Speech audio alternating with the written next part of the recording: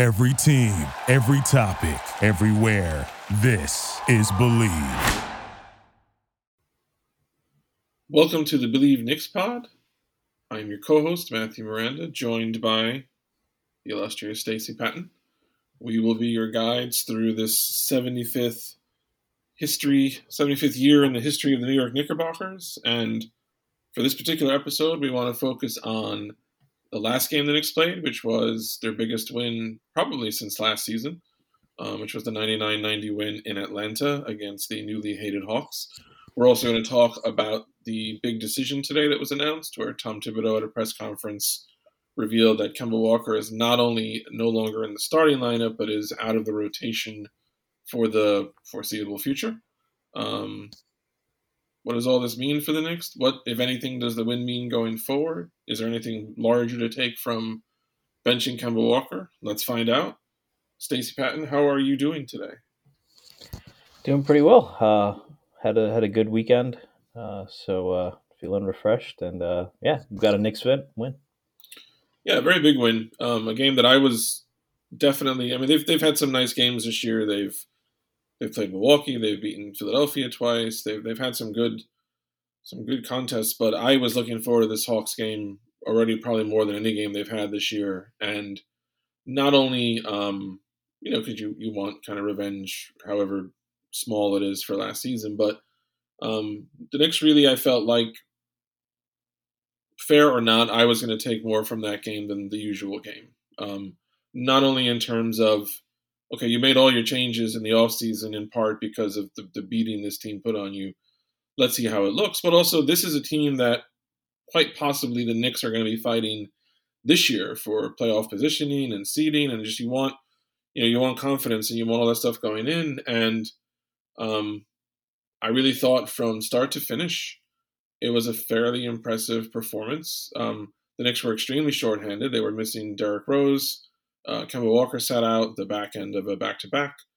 Nerlens Noel was unavailable. Taj Gibson was not there. And they really had to dig deep into their roster. And we hear all the time about how depth is a Knicks strength. And top to bottom, everybody who played in that game contributed something significant, I thought. Yeah, I mean, it's you're 100% right about that game mattering more. It's. I mean, for one thing, the East is so wide open. We talked about this. Besides Milwaukee and Brooklyn, there isn't really anyone you can put really in a tier above the Knicks, right? Chicago's looked really good. They're probably a little bit better than the Knicks, but they are in our range, and Atlanta is exemplary of that. Those are teams we have to beat. And you try not to harp too much on the revenge factor, but for me, it was less about just revenge, although it was pretty sweet to put Trey back in his place. But that is exactly the kind of team that has exposed the Knicks lately, and the Hawks laid out the blueprint, right? Send doubles at Randall. You can lay off the center. You can hide Trae Young on defense. So it's really the way that the Knicks kind of showed that they have an answer for some of those narratives. Like even the game they won last year, they didn't really answer those questions against the Hawks. So you look at how they won. You had Alec Burks punishing Trae Young all night, right? They weren't able to do that with him. I mean, it's not, you can't just blame Reggie Bullock because Burks had minutes last year too, but they weren't able to deploy him that way. Saturday they did. Let me just say, I think they gave Burks a contract this year. He's bounced around the league a lot. And last year I felt like this guy has so much skill, and I think NYK Terrian Trey had a great tweet, and he said, Alec Burks is like a superstar that, finished at 73% loading,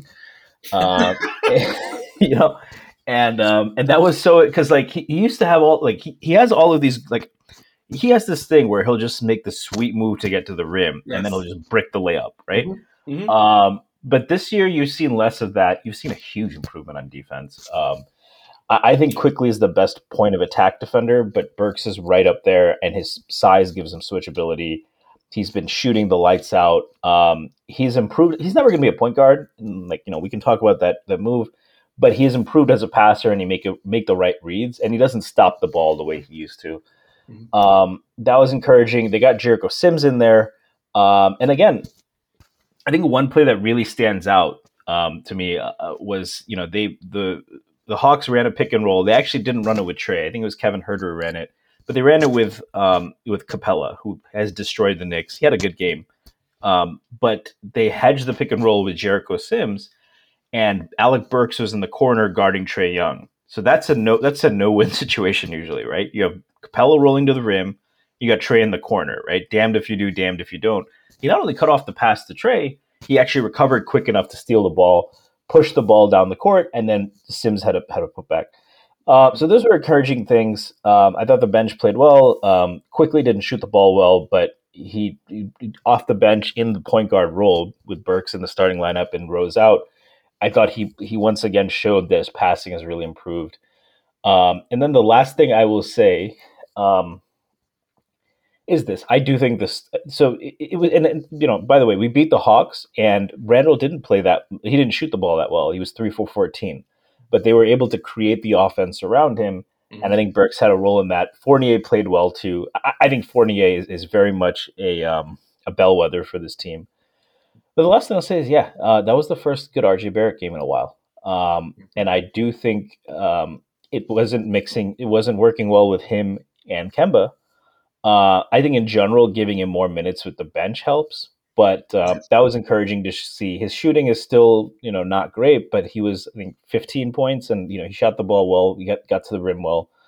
And again, all of these guys, the last time they played that team, struggled. No one had a good series. So not just the fact that they won, but the way they were able to do it, the way Quickly was able to really hang with Trae in the fourth. We needed that. Mm-hmm.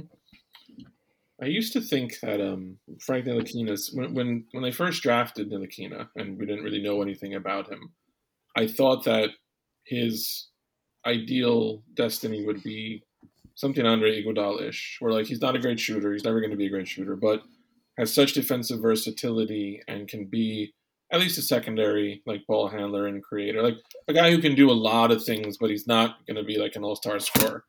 Obviously, that's Army knife. Yeah, and that didn't turn out that way, obviously, with Frank. But Barrett has struck me more and more.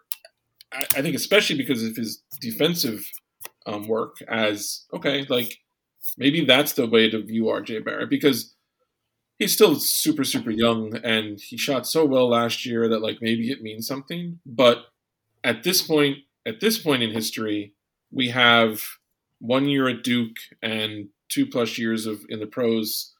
And he's shooting right now more the way he did as a rookie, which is not great. He's around 40%, maybe a little over 40 from the field. And I don't know if he'll ever be steady. I don't know if you'll ever see who knows? But last year may be an outlier. That may be wow, what a great year. But the number of games where you see okay, he's got 7 or 8 rebounds, and he's got maybe 4 assists, and he's defending the other team's top wing and doing a nice job of it, and getting out on the break. I really feel that I'm having to shift my perspective on him, but that it's interesting what you say, that Fournier might be more of a bellwether for this team than even a more seemingly valuable player like Barrett.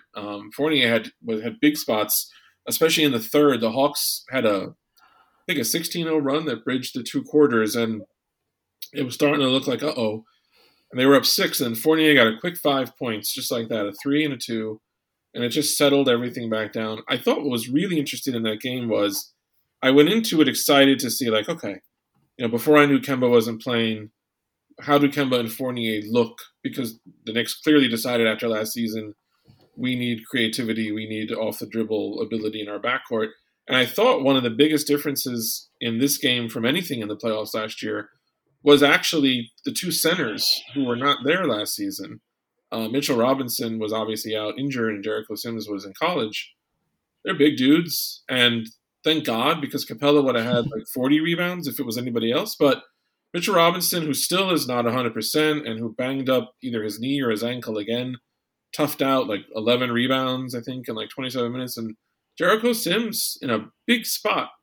He has a role, and he knows it, and he doesn't step outside of it. And And it was really nice seeing the Knicks with, some legitimate beef in the post. And I think that really mattered. The Hawks missed a million shots in the paint. That I feel like if it's Taj and Noel, maybe some of those go in just because Mitch and Sims are so tall and hoppy. I thought it was really interesting that one of the biggest impacts on the game were not, big name additions, but people who weren't there last season.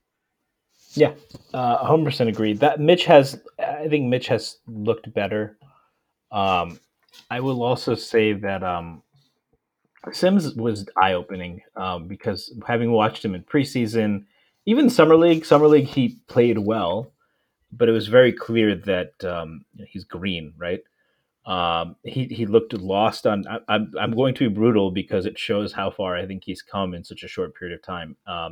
Earlier this season, and he was brutal on defense. Seemed completely lost. Um, you know, um, on offense, really just a lob threat. Screens weren't great, even though he had good gravity. And then and Saturday, and I had said I was on another pod last week, and I was saying, I think Obi Toppin needs more minutes. We can discuss that separately, but it was frustrating to see earlier in the season when the bigs would be out instead of playing Obi at the 5, we would play Sims, and I didn't like that. And on Saturday, he made me eat a lot of crow.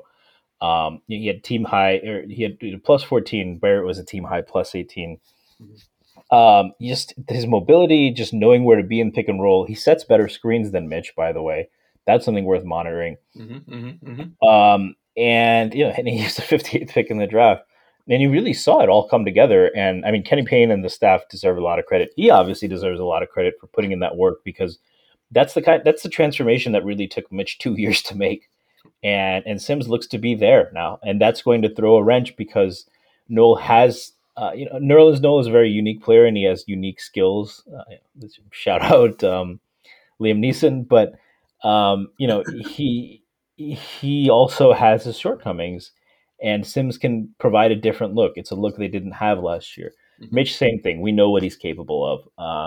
Capella had a lot of rebounds, but Mitch did a good job there as well. Battled, provides a big body. Even with the weight gain, he's still more mobile than a lot of other centers. Can handle that pick and roll.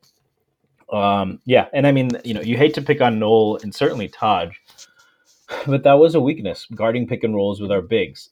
Taj was probably a little bit better in many ways than Noel last year. I thought he was more often in the right space, but he has the athletic limitations at this stage in his career. And Noel, is mobile, but he doesn't have the size to.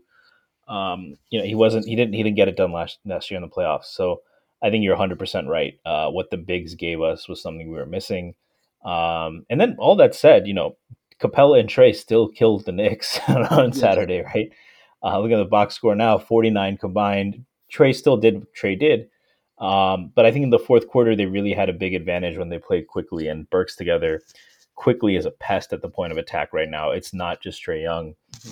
He was in, the Knicks obviously didn't have a good result, but quickly went at Chris Paul all game, really frustrated him.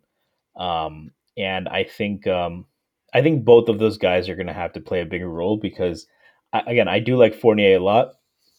I would go so far as to say Fournier is at minimum the Knicks' third best offensive player. That's not a knock on Alec Burks or a knock on Emmanuel Quickley. I just think Fournier gives you, when you look at how complete of a player he is, he can get to the rim, he can shoot, he can get his own shot, he can shoot off movement, he's a good passer.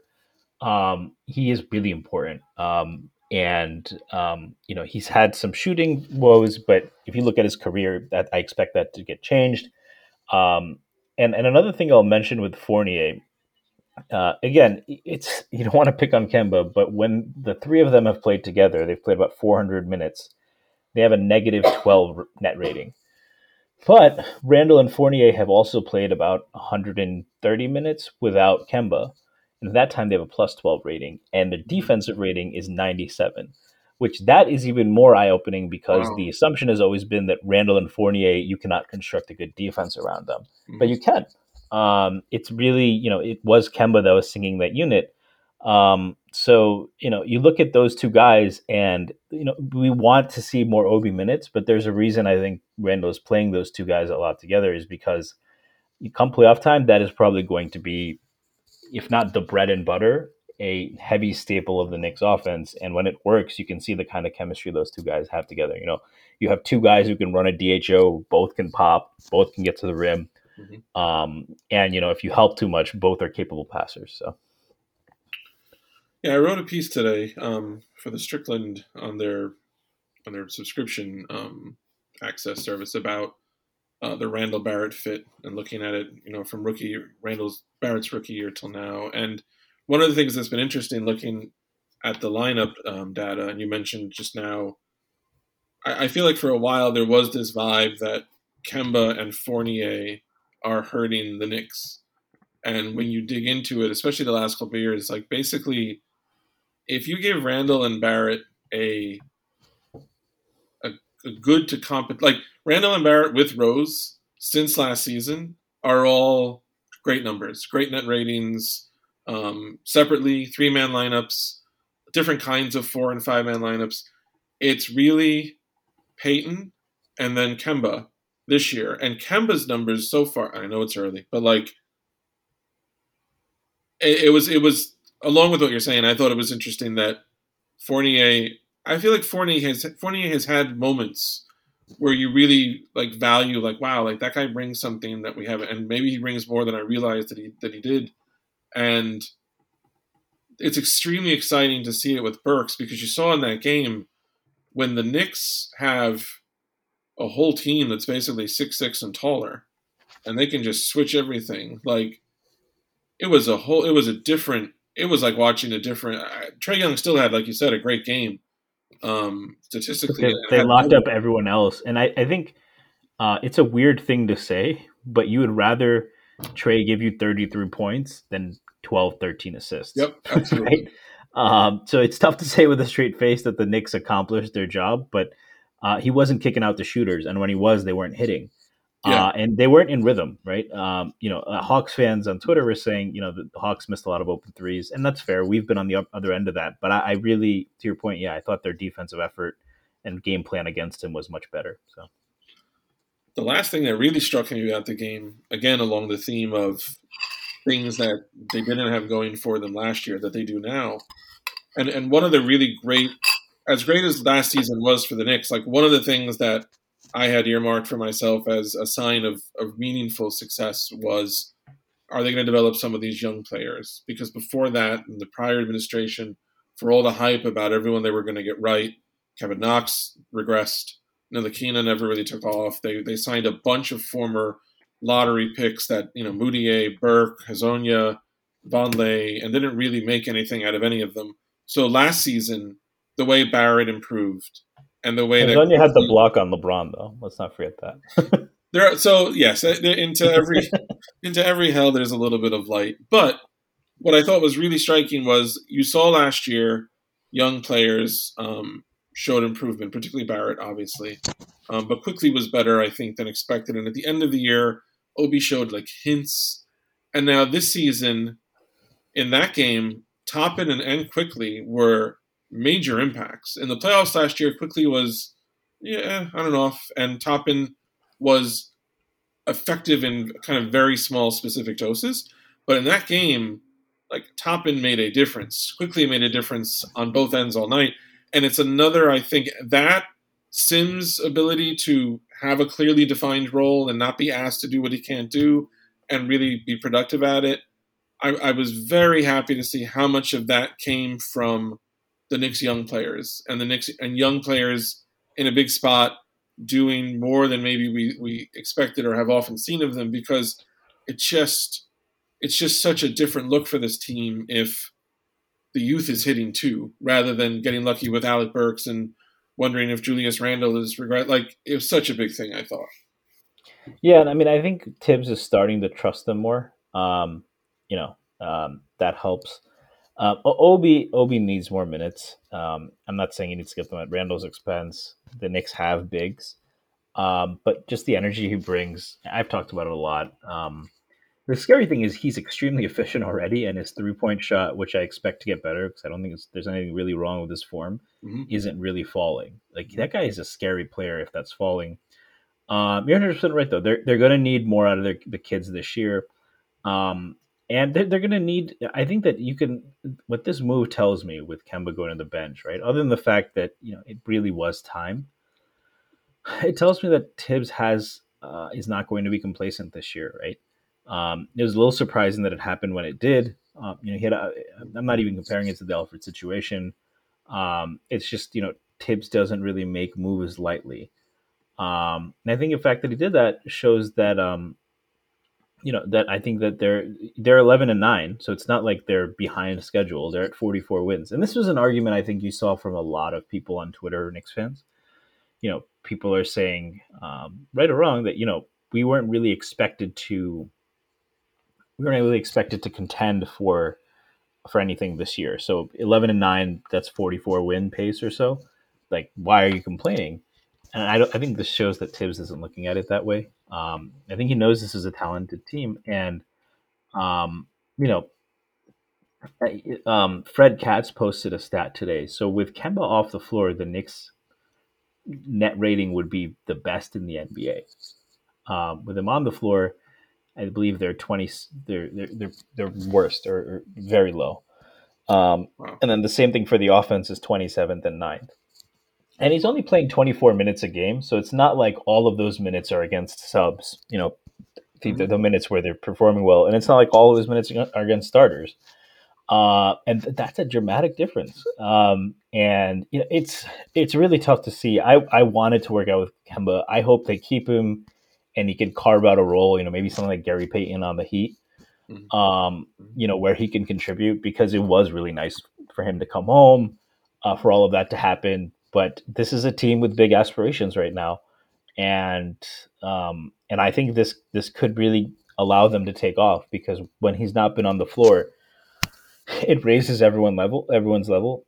Also when you're talking about Randall and RJ, those are two guys who depend so much on energy. Randall is a guy whose defense feeds off his offense, for better or worse. You can argue about whether that's good or not, but it is a thing with him. And so when the offense isn't flowing, when he gets frustrated, and you see his effort wane on defense. For RJ, it's also, that is a guy who thrives on movement. When the ball is bouncing around, when people are getting in the paint and giving him opportunities to attack a scrambling defense, that's where he really shines. He can run pick and rolls. You'd like to see him do that more. But the two things he's bad at is when he has to stand in a corner and watch someone else run an ISO, and when he's asked to just create something on his own. But when there's flow on offense, that very je ne sais quoi type thing, he really shines. And I think Kemba wasn't pushing the pace on offense, wasn't able to get them into those kind of sets. A lot of the possessions devolved into those kind of isolations for him, Randall, or even when RJ got the ball, it was more take turns. And that was the bigger problem than, Kemba being unathletic or something like that, right? And it was probably related at this point, because in his past, he has been able to push the pace. He has been able to dictate the offense to the defense and create for others, and he wasn't able to do that. And Burks will probably be more effective in that role, but more importantly, I think they're going to get up and down the floor more. There's going to be more movement and off-ball stuff they run when Julius has the ball, and yeah, I think the team has the talent to really take off and do a lot better than they have if those guys are unlocked. Speaking of Randall, you tweeted a stat that I found really astonishing from Per Synergy, which was a look at the top 5 NBA players in points generated passing out of the post. And there's a lot of names there you would expect. Embiid is 5th, Jokic is 4th, Giannis is 3rd. AD is number 1, right? Yeah, AD is number 1 for total points generated from passing out of the post. Second is our boy Julius Randle. And in points per possession, Randall is actually ahead of all of those guys.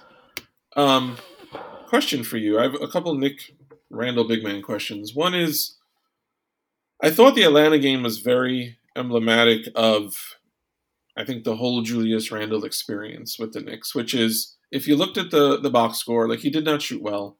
Atlanta clearly to this point seems to have his number. And I feel like he even doesn't feel like he's going to make the shot from outside. But in almost every other aspect of the game, he had 11 rebounds.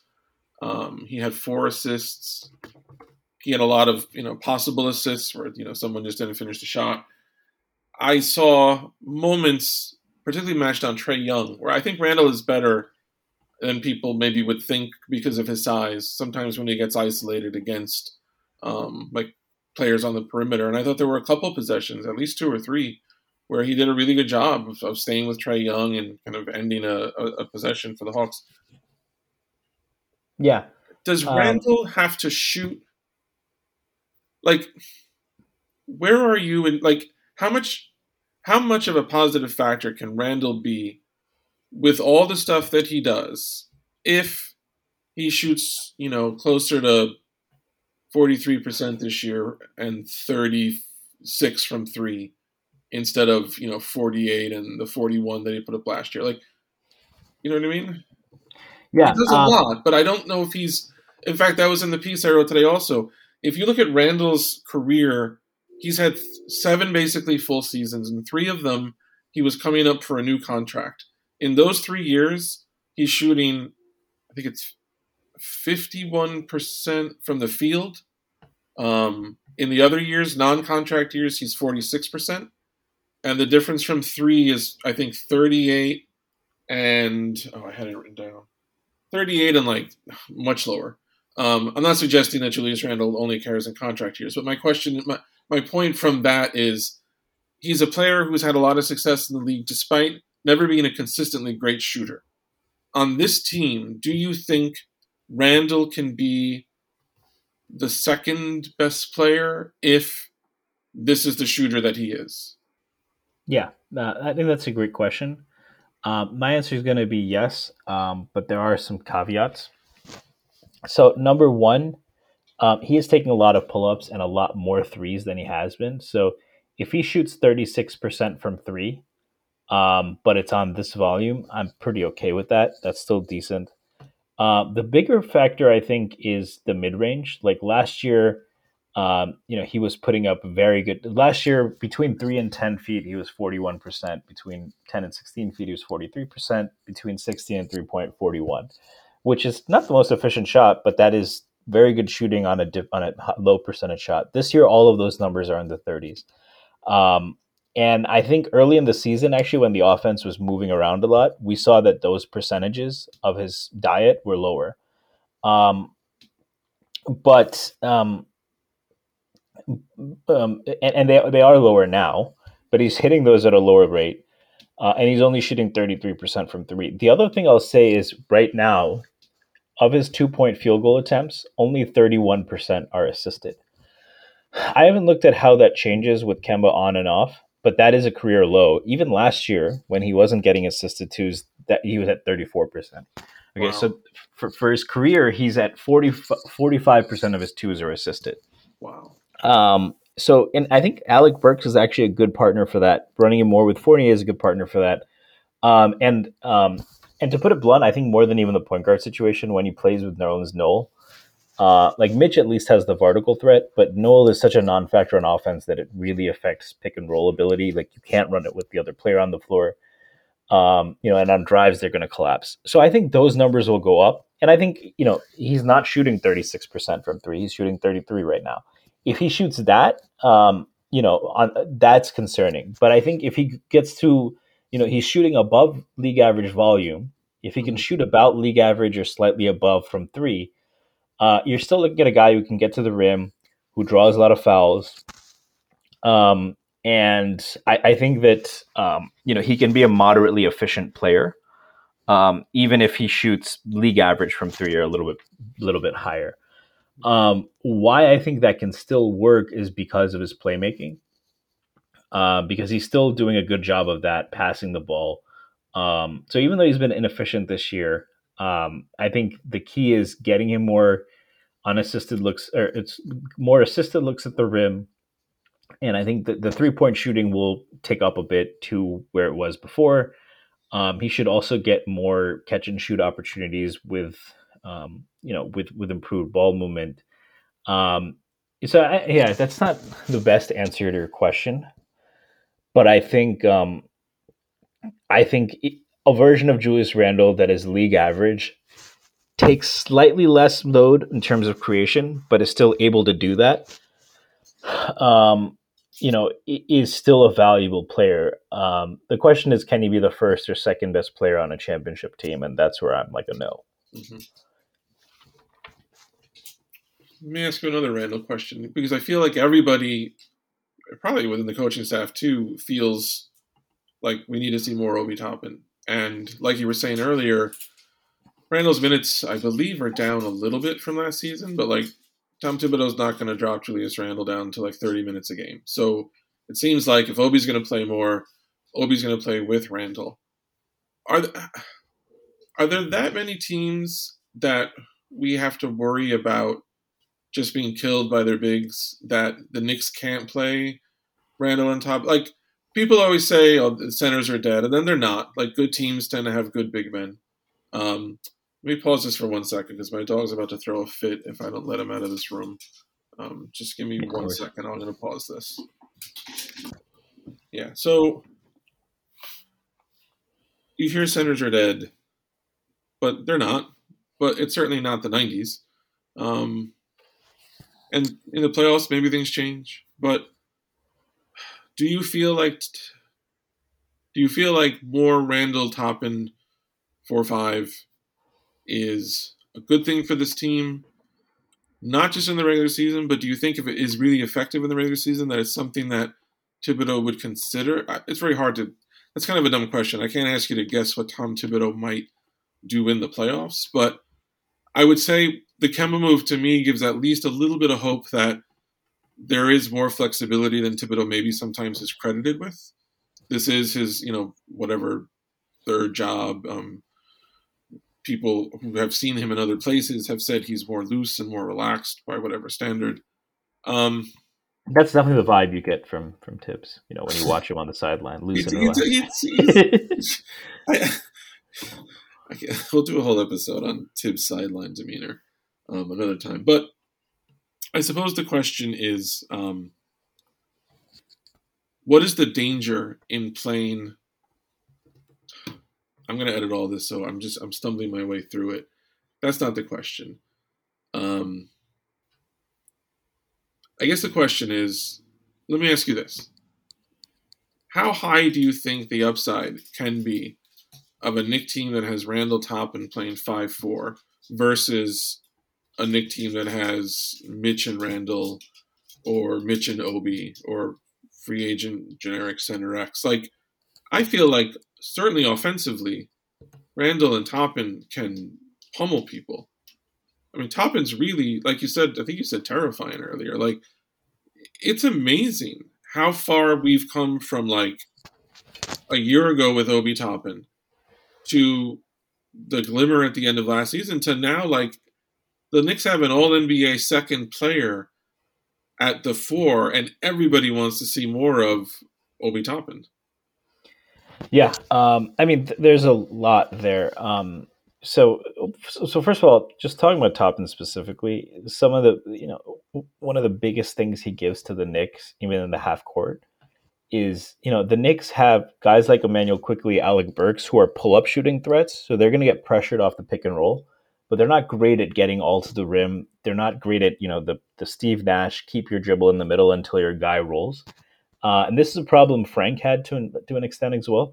So what it adds up to is oftentimes when they throw that pocket pass off the pick and roll, it's getting to the big at the free throw line. That's not ideal with a guy like Mitchell Robinson or Nerlens Noel. Taj can hit that jumper. What Obi can do is he can hit that jumper. He can also just glide to the rim. That is perhaps the most mesmerizing thing, is that the guy takes one dribble from the free throw line, and he goes up, and there's a guy in perfect position, and it's almost like watching Michael Jordan, because Jordan would have all of those finishes where he would just go up, and the other guy's in good position. He pulls out a watch. Jordan just waits for him to fall down, and then he goes over him. Right, that's what Obi does, or he goes around. He is a fantastic finisher, and he's starting to get there. I don't want to say at will, but with with a high rate of frequency, and he energizes the entire team. I mean, the way he runs the floor, they play with much faster pace. Earlier in the year, the difference was the eighth highest pace in the league versus 23rd when Obi was playing. So so that's big. And then the last thing I'll say is, can you use Randall and Obi more? I believe the answer is yes, but he has also. I wonder how much of that is actually a Julius Randle question more than an Obi Toppin question, because when Obi at the 5 has worked, or when they have played without a big, they have relied on scrambling. And if Randall isn't engaged on defense, that's going to hurt. The other thing I will say is, in terms of Tibbs being willing to experiment, I think he has actually. And with the bigs out, one thing that's been frustrating is I was a big proponent of RJ should get minutes at the 4 because he's a terrific rebounder. Yeah. That's happened a lot, but it's come at the expense of Obi Toppin minutes, where it's like, this is the one time I'd rather just play RJ at the 3 next to Obi and Randall.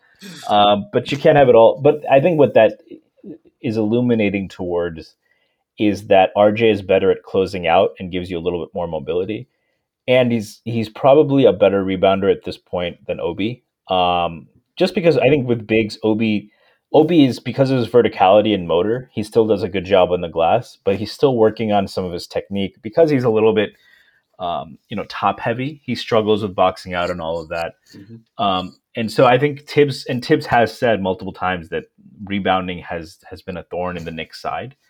So I believe that's probably more what's keeping him off than actually even rim protection, because I think Tibbs recognizes that Obi has his limitations on defense, but two things that he's great at are moving in a straight line and jumping very high, right?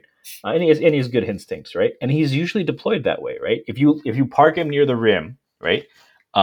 He's good at that aspect of rim protection, where if someone's driving, he's going to go straight up. He's good at staying vertical. Mm-hmm. He can get super high, and that is tough to shoot over.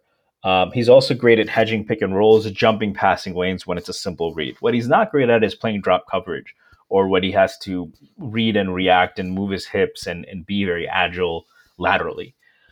But Tibbs has deployed him well, and I think Tibbs trusts him in those situations. I think it's more rebounding because he has trusted RJ over Obi in that role. I don't know how much of it is shooting, but I would imagine that if Obi can tick up his 3-point shooting percentage, that'll help as well. Mm-hmm. So to answer your question, do I think we'll see more of it? I hope so, because I think what I hope Tibbs realizes is that last year there were lots of flaws with the team, but one of the biggest ones is we didn't have any ace in the hole, right? You need to have certain things. You need to have change of pace that you can switch up more than just this is it's almost like a team that we're going to come out, run the ball down your throat. When that doesn't work, you need to have other counters. This Obi and Julius lineup is a counter the Knicks can deploy.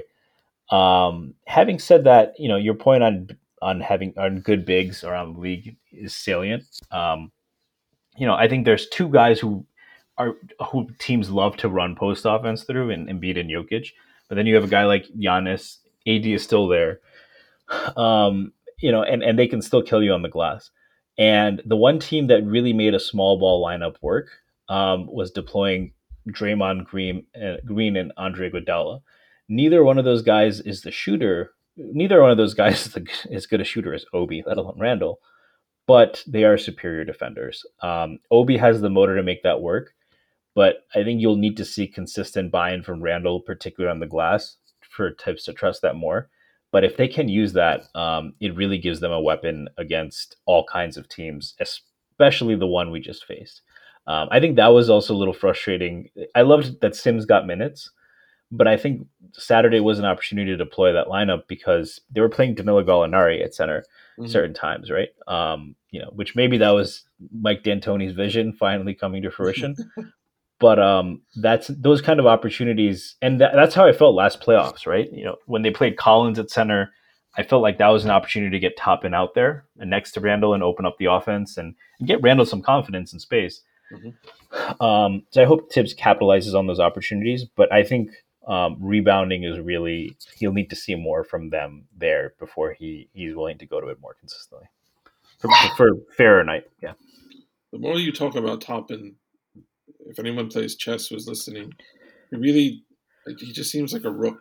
Like Toppin is awesome going back and forth or like in any linear motion, but like he's not a bishop, he's not a queen. He doesn't have those hips. Like, but he is up and down, left and right. He is something to watch.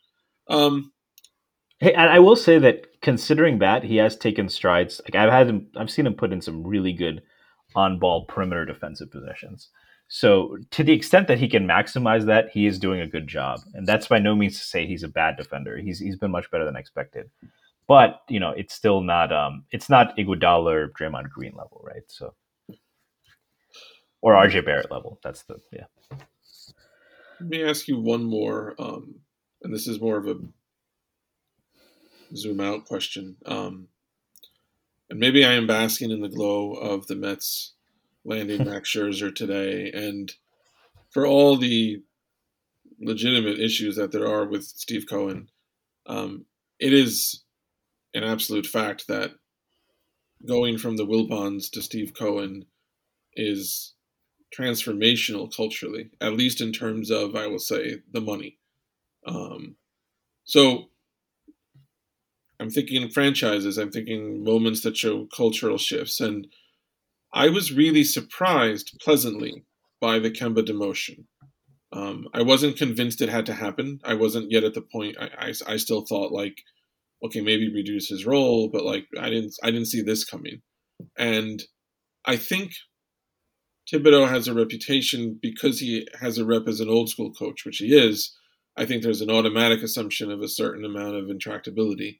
So I was really impressed that, especially after last season, you might have thought like Tom Thibodeau was loyal to a fault to Elfrid Payton.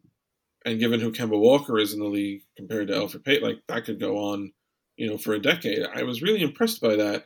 And there are moments where the Knicks have done things that are so counter to their own culture and history. When they drafted Porzingis, like that was, I loved that move on draft night, even knowing it might be a bomb, just because I liked the fact that the Knicks were going for like this different kind of player. They were going for someone who was expected to have like an impact on both sides of the ball, which was not something the Knicks like often seem to prioritize at that time. Do you find the Kemba move first? I guess two-part question. One, is this the end of Kemba Walker as a Knick? Like, do you think that there's a way for him to work back into the rotation? Let me start with that. Part A of the two-part question. Do you think Kemba's done, or do you think there's still a way that Kemba Walker come the playoffs is a meaningful part of the rotation? Yeah, I don't think necessarily he has to be done. I'm interested in. I think there's a couple of things. He has looked less explosive, and I wonder how much of it is both parties saying, it's fine if he can.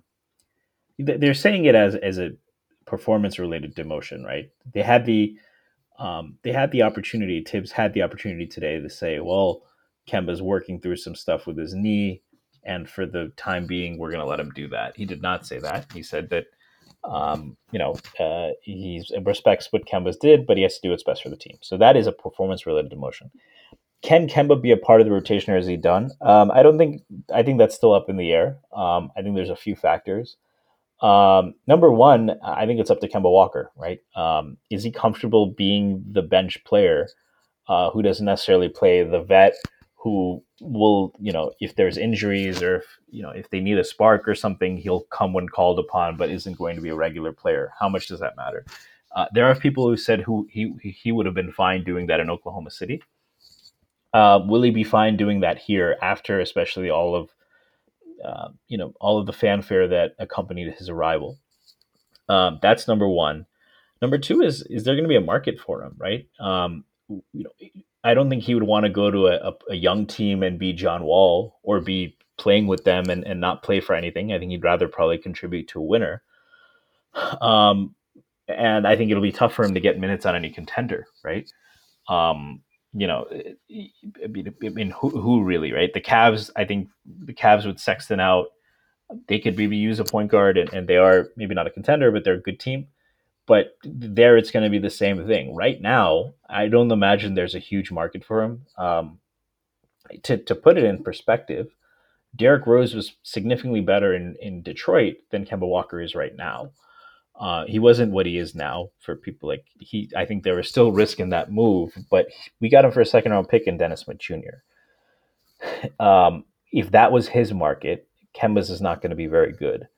So I don't think the Knicks need to be in a rush to trade him unless it helps them match salary in a bigger move.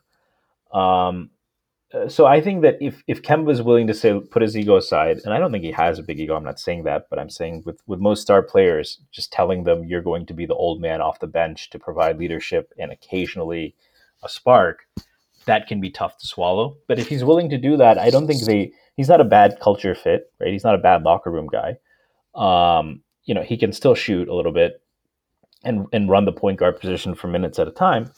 I think there's a role there for him. But if they're able to use his salary in a deal to improve the team, they will. And if he says that, I want to go play for a team that values me and some team does, I can't think of that team right now, or that it would necessarily work out. Then I think they will acquiesce. But that's how I see that playing out. As far as him beating out any of the current Knicks for playing time, I don't think that's happening. I think his demotion speaks as much to the guard depth of the Knicks as anything else.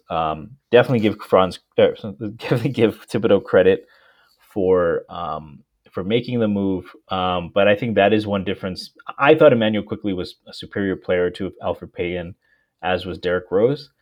But Quickley's much better this year. So, he's a year older. Burks has improved, has more fit, Burks, I think for much of his career, if you look at his past few years, he was on a different team every year. Like he would be on some bad team, put up some good stats, get treated to a contender, but then, you can't just immediately switch it on. It's what happened to Fournier last year, where fitting into a new team, especially one that already has its own flow, is tough.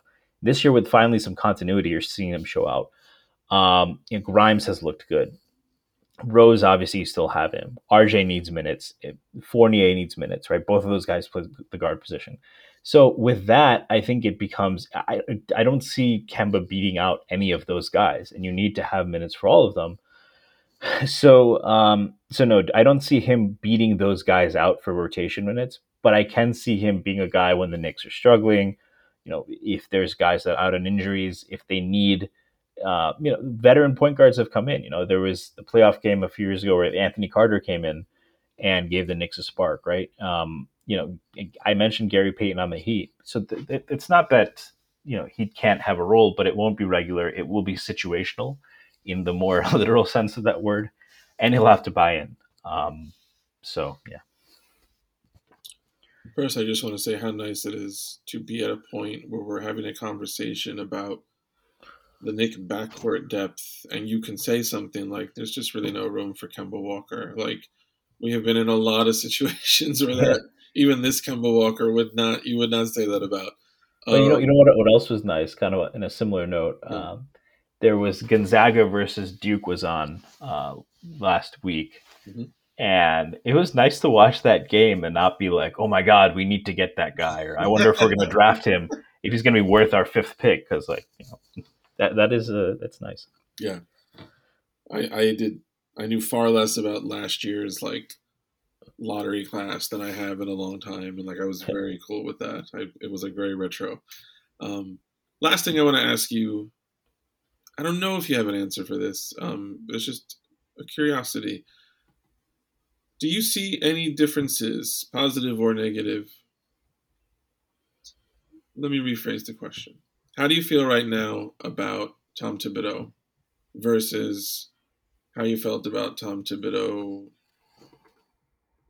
at the end of last season or when he signed here? Have you learned something about him that you didn't know? Do you think his ceiling is greater or lesser than you imagined? I was always reasonably high on the Thibodeau hire. Him and Kenny Atkinson were probably my top two choices.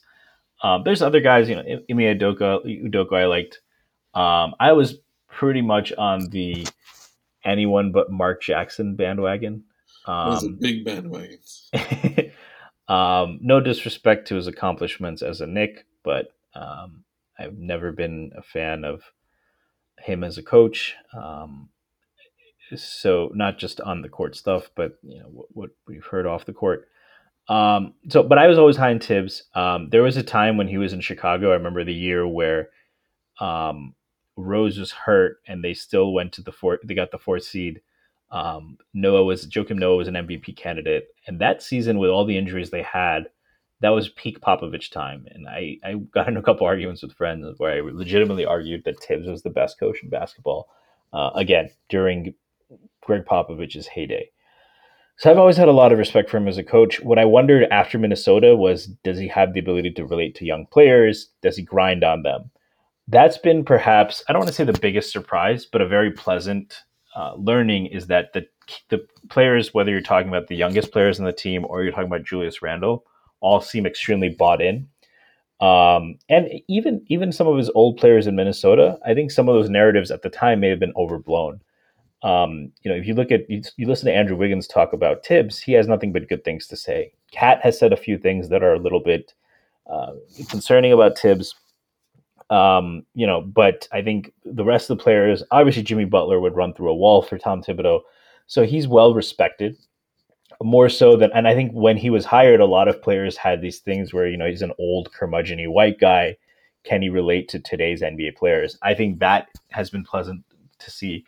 I think being able to turn last year's defense around the way he did gave me a ton of confidence. We knew he was a good defensive coach, but a team that had really just been awful on that end previously, he was able to simplify things, get them to execute and play hard for 72 games. And I think he showed an understanding of offense, right? I think that one misconception, even though we do this a lot late in games, is that Tibbs doesn't get offense or he's just an iso ball guy. They've run some very creative sets. Their usage of Spain pick and roll is great. And they've taught their guards to be great screeners. I actually think Emmanuel Quickley is a better screener than Nerlens Noel and Mitchell Robinson, which says a lot about both parties. Yeah, you just said a lot in that one sentence. But some of the best screeners are guards, right? Including the player that I think every Knicks fan is like sacrificing mentally. They're doing human sacrifices. What would I give up for Emmanuel Quickley to turn into Steph Curry, right? But that's what he's done in his career. Is he's a great screener. If you sometimes illegal, and Quickley does that too, but it's helpful. So I think that Tibbs has been more creative on offense. I think in terms of bugaboos, like that's the thing. My issues with Tibbs are more bugaboos about rotations than they are like philosophical differences. I don't like just keeping players in for 8, 10, 12 minutes at a stretch. It's not even about the total minutes number, but I would rather at 6 minutes start to shift players in and out, right? So we can be fresh. But other than that, I think my opinion it became high last year and it stayed pretty much in the same ballpark. He's a guy that's going to make you competitive. Can he win a championship? I think there's just more data that we need. It's been a long time since Tom Thibodeau has had is coached a contender in the playoffs. And to the extent that he wasn't successful in that role, a lot of that had to do with a guy named LeBron James and another guy named Dwayne Wade. So he hasn't been in that situation where he has a team that legitimately can compete. So, and the reality is it's very tough to do that. It's very tough to be that kind of coach. So that's an incomplete for me, or an N/A. But no, I'm pretty okay with Tibbs. And the last thing I'll say is, having heard this from someone, right? I think it's worthwhile noting that the Knicks have embraced analytics quite a bit. And so someone who has some knowledge of the situation that I talked to was saying that Tibbs himself is not a big analytics guy, but he has someone on the staff who he trusts, who will give him analytics information, right? Or who will advise him on those things, and Tibbs will drive at that. And I have to imagine they played somewhat of a role in benching Kemba, or at least, because the numbers are just, there is very little debate around it, right? So, but overall, pretty enthused with Tibbs, and the issues I have with him are more minor bugaboos than anything else. That's what I would put it as. minor bugaboos as opposed to systemic issues. Not even like with a guy like David Fizdale, but even a guy like Mike D'Antoni, where he's a great coach, but there are just those flaws that can submarine a team, right? Whether it's his defensive strategies, whether it's over reliance on not just 3-point shooting, but pick and roll, and when that gets stopped, and you only can attack switches, not having counters for that. I don't see anything like that with Tibbs. So, all right. For the moment, all is well in Nickville. So we're just going to call it. Yeah, we got the Battle of the Boroughs tomorrow. What are your thoughts on that game? Battle of the Boroughs. I don't really know. So I feel really good after the Atlanta game, and I'm facing that conundrum where, like, do I roll for another big win or do I hold where I am? Like, part of me wants to be practical and decide that, like, I'm okay if they lose that game. Like, Brooklyn's really good, and, like, they still have a chance. Denver now, Michael Porter Jr. is out for the season. They have other injury issues going on. Like, this could very easily win home games against Chicago and Denver. And if they're 13-10 after the stretch they just went through, fine. Like, I would have signed up for that probably a week ago. But then part of me is like, okay, but they really did look good against Atlanta. Like they looked like that might be the team going forward. And that team, Brooklyn's not playing great. Like, how good you would feel if they won that game? Like, so I'm just going to let it happen. If they are down 10, late in the third, I'm going to be like preparing myself for knowing that it was a likelihood. But man, if they're within, 8 with like 4 minutes left, I'm going to be like wanting it like bad. Yeah. And there's something to be said about beating, like, especially in the Atlantic Division, and how much the Knicks have been beaten up. I've said this before. I think beating Philadelphia twice has been huge. Yeah. With or without Ben Simmons, with or without, like, they weren't able to do it last year, even with the resurgence. I think when they play Miami, that'll be important too, because that's another team that has bullied and dominated us, and we couldn't get over the hump. And yes. Brooklyn is right there. Having said that, I do agree with you a little bit that, the big factor is this. What I want to see is that if Kevin Durant is just hitting jump shots that you can't do anything about, that's just going to happen, right? I'm not going to kill the Knicks over that. But if they're not getting back in transition, if there's laziness on switches, that's the stuff that you don't want to see, which you didn't see last year against the Nets. They put in a good effort every game. They played them quite tough.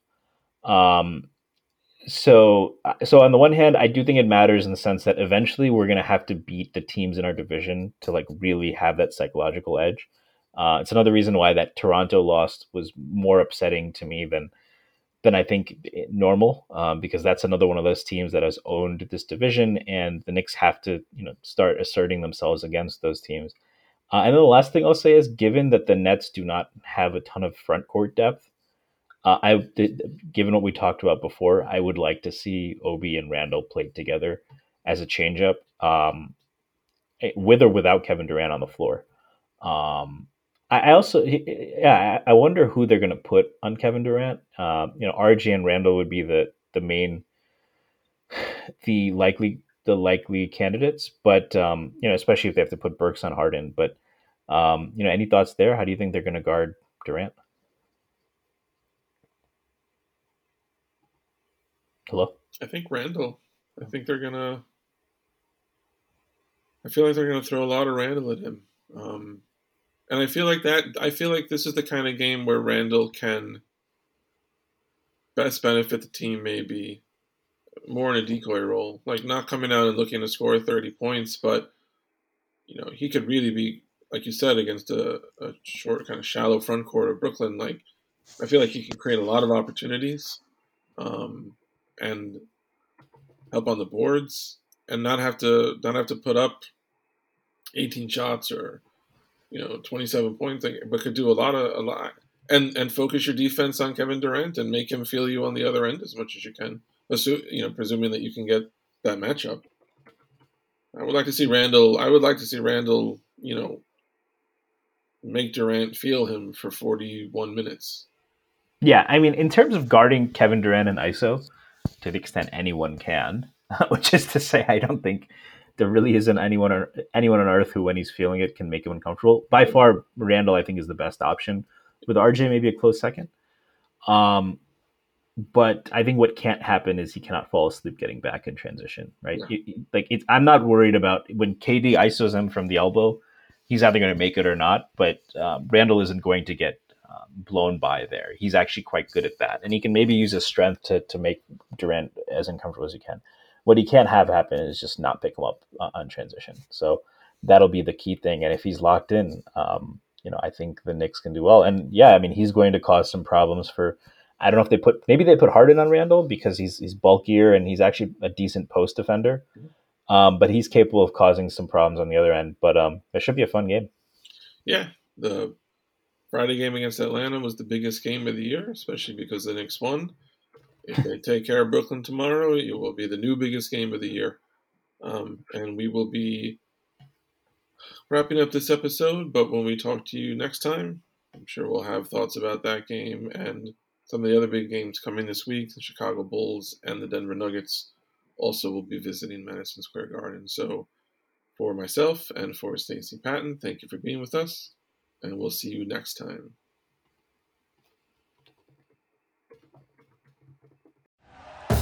Thank you for listening to Believe. You can show support to your host by subscribing to the show and giving us a 5-star rating on your preferred platform. Check us out at Believe.com and search for BLEAV on YouTube.